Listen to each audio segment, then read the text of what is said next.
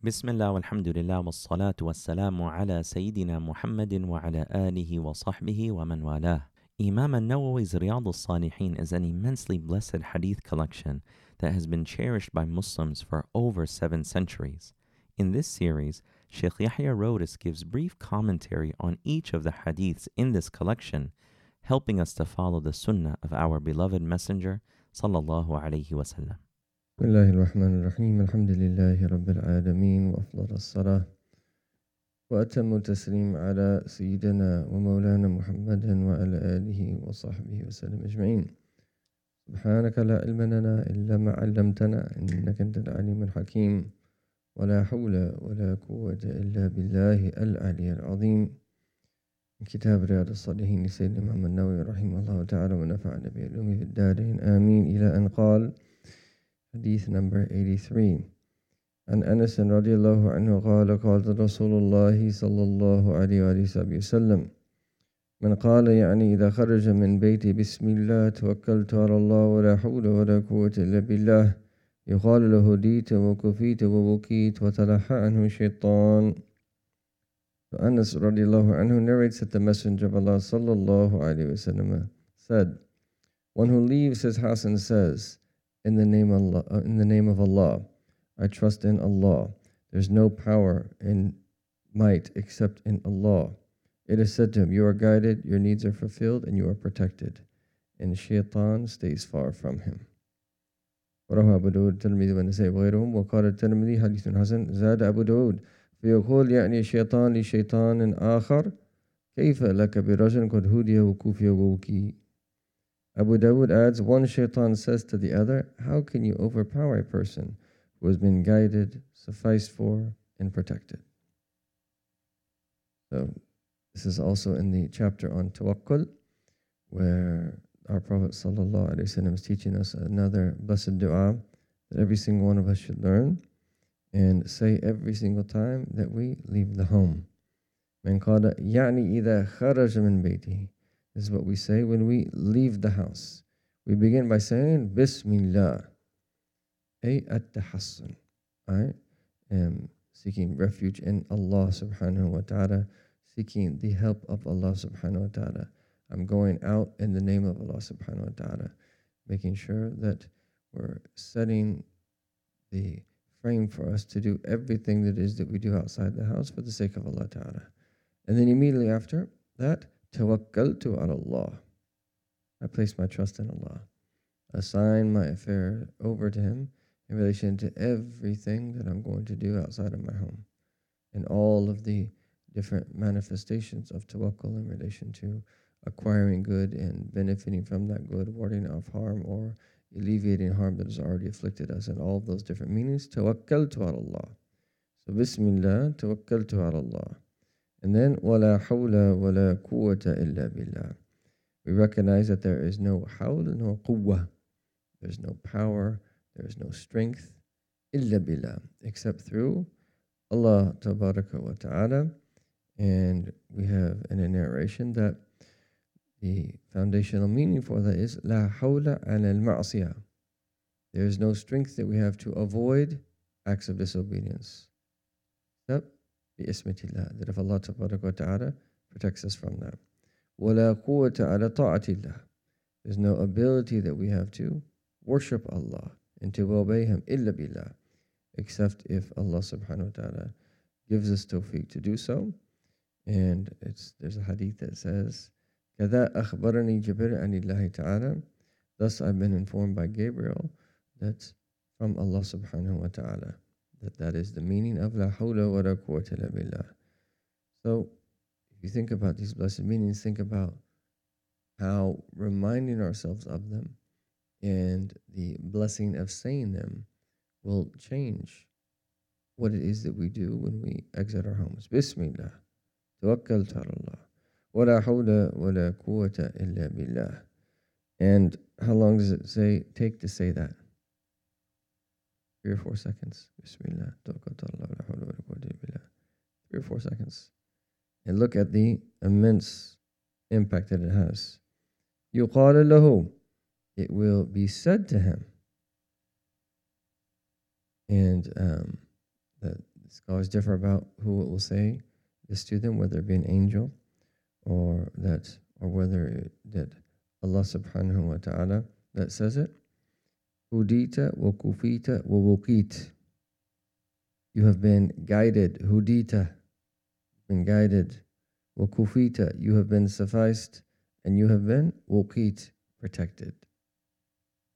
So just by mentioning the name of Allah, placing your trust in Him, recognizing that la hawla wa la quwwata illa billah, that's the reward, subhanAllah.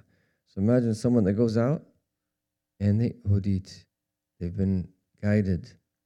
In other words, is that they will be assisted to stick to the sirat al-mustaqim, the straight path.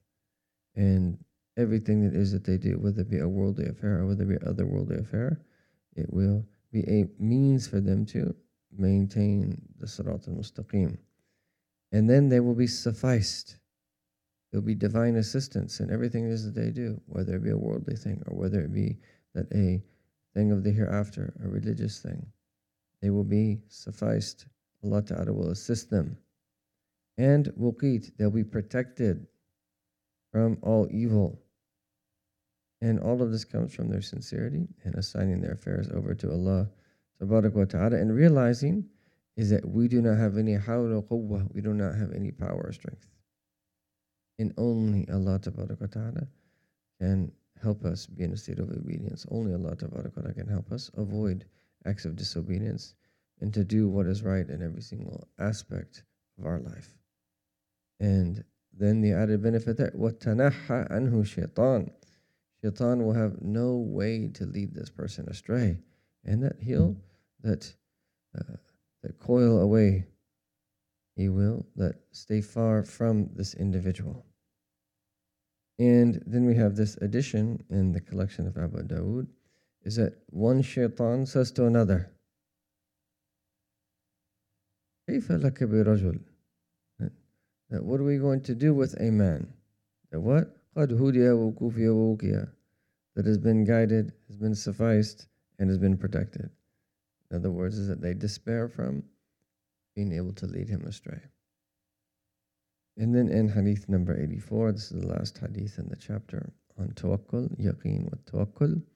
وعن أنس رضي الله عنه قال كان أخوان على عهد النبي صلى الله عليه وسلم. So this is also narrated by Anas. He said that there were two brothers during the time of the Prophet صلى الله عليه وسلم. وكان أحدهما يأتي النبي صلى الله عليه وسلم والآخر احترف. One of them would come spend time with the Prophet صلى الله عليه وسلم, and the other يحترف, is that he was spending his time earning a living. فشكى المحترف أخاه للنبي صلى الله عليه وسلم. So the one who was earning a living came and complained about his brother to the Messenger of Allah صلى الله عليه وسلم. فقال لعلك ترزق به. And then the Prophet ﷺ said to him, is that perhaps that you are receiving provision by means of him, through him. So in this hadith, there's two people. And one of the things that we learn here is when the companions didn't understand something or they were troubled by something, they went to the Prophet ﷺ, and the Prophet was available. He was there for them. He would listen to them. He would hear them out. And he would give them advice, sallallahu alayhi wa sallam. And so one of them used to come to the Prophet sallallahu alayhi wa sallam, and he used to spend time in his gathering. And he would benefit from the Messenger of Allah sallallahu alayhi wa sallam in order to learn religious advice and then to put it into practice. And the other one can yahtaraf. And that a hirfa is some type of means of livelihood that someone has. A sina, some type of craft. Something that someone does to earn a living. Ihtarafa is to essentially earn a living. So the one who was going out to earn a living and having to work came to the Prophet ﷺ and complained about his brother. And in other words, like, I'm working and he's freed up to be in your presence. And he was putting this into question. And then the Prophet ﷺ, in this particular scenario, and we have multiple narrations around this idea of what is better. earning a living or freeing yourself up, like in this case, to learn from the Prophet sallallahu alaihi wasallam. What we learn from these multiple narrations is that there's different scenarios, and it depends upon the different circumstances of the different people and so forth. And in this particular narration, this shows how our Prophet ﷺ approved of what that other individual was doing, i.e., freeing himself up to learn from the Prophet ﷺ. And so he said to the one who was earning a living, فَلَعَلَّكَ تُرْزُقُ بِهِ, i.e., is that the very fact that you are supporting your brother, you are working to support him, you are the means of freeing him up to spend time in my presence, that this is a means for your sustenance to come to you easily. And because Allah Ta'ala is in the assistance of His servant, as long as His servant is in the assistance of his brother. And so this shows how there is another perspective that oftentimes we don't think about. We usually hear about the opposite, and somehow that's unconditionally blameworthy. We have to put everything in its proper place. And perhaps this relates to this particular scenario with this particular individual, and that his brother was benefiting, and that he was someone that was what was better for him, was to have a livelihood. And so if that's the case, if that's the door that Allah opens for someone, everyone has their role.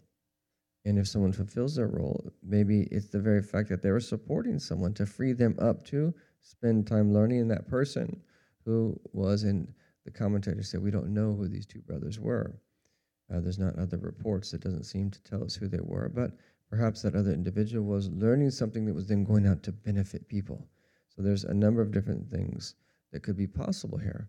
But the point is, the Prophet ﷺ didn't say that was wrong what he was doing, and tell your brother to go out and also work in this particular hadith. And when we balance this out with others, that we recognize that everything has its place. And ultimately, we need a society of worshipers. We need a society of students. We need a society of people that have a livelihood.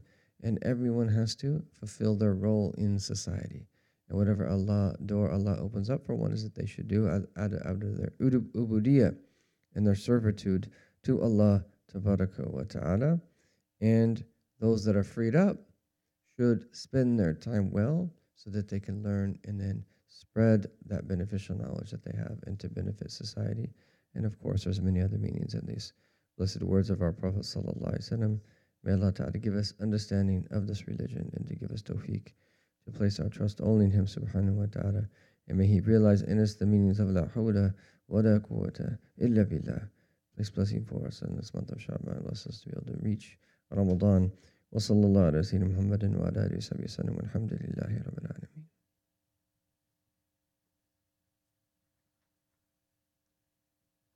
Thank you for listening to one of Al-Maqasid's online educational offerings. Our mission at Al-Maqasid is to cultivate holistic learning environments rooted in knowledge, devotion, and service by providing full-time, part-time, online, and community programs. For more information, please visit our website at almaqasid.org and connect with our other online content at almaqasid.org/connect.